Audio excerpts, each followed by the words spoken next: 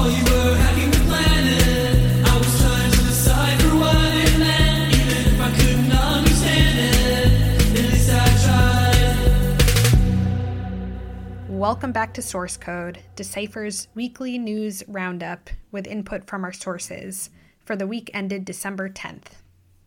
Both Microsoft and Google this week cracked down on infrastructure used for malicious purposes. Microsoft on Monday announced it had seized 42 websites used by a China-based hacking group called Nickel, or APT-15. This APT is behind widespread cyber attacks on government agencies, think tanks, and human rights organizations in 29 countries, including the U.S. By seizing these websites, Microsoft is aiming to cut off attackers' access to victims and prevent them from using the sites to execute attacks. In addition, it will allow the redirection of traffic from the sites to Microsoft servers, giving the company better insight into the activities of the APT.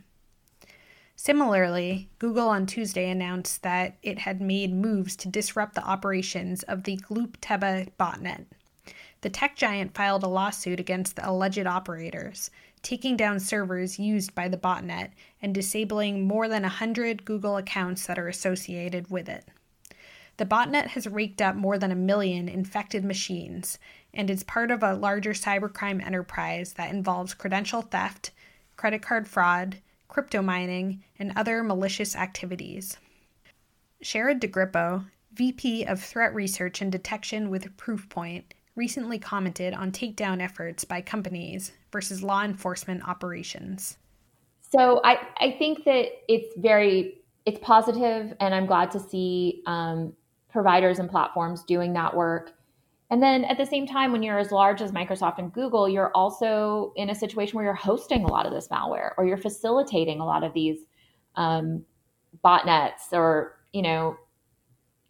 OneDrive or SharePoint or Google Drive is compromised and threat actors are hosting their payloads there. They've really become the next generation of bulletproof hosting. Just, pop a SharePoint and put your malware there and then send out your campaign. So I think we have a way to go there. I do think that this, in terms of being effective, it's got to come from private industry.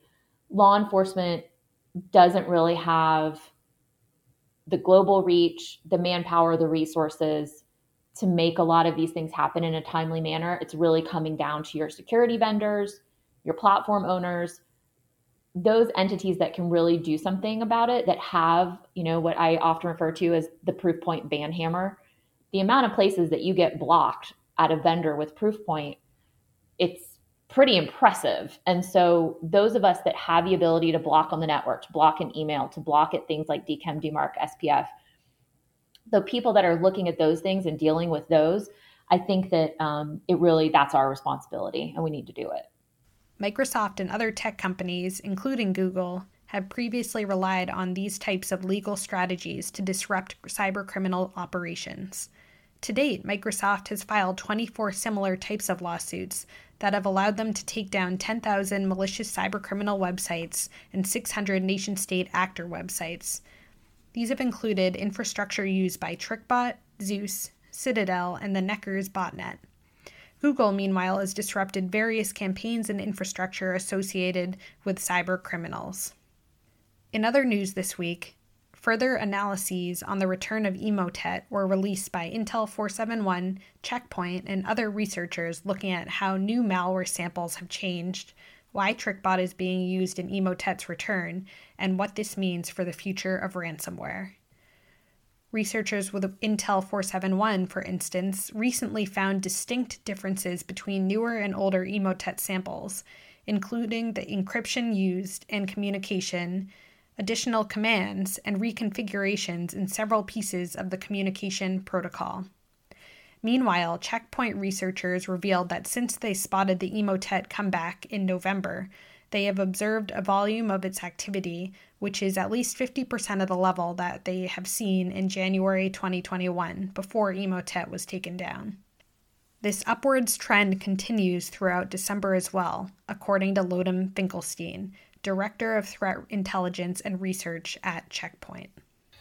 This research actually conveyed a message that we all heard about the comeback of Emotet, but the most important thing is that after 10 months after it was shut down, Emotet is coming back, but also enjoys TrickBot large infection base, meaning that TrickBot is actually facilitating the comeback of Emotet and dropping Emotet on newly infected machines. And just to get a sense of what the potential of Emotet is that we see that in 10 months, TrickBot gains infection base, which is larger than it had before by 140,000 victims. And it means that the potential for Emotet is huge. And if we thought that Emotet is coming back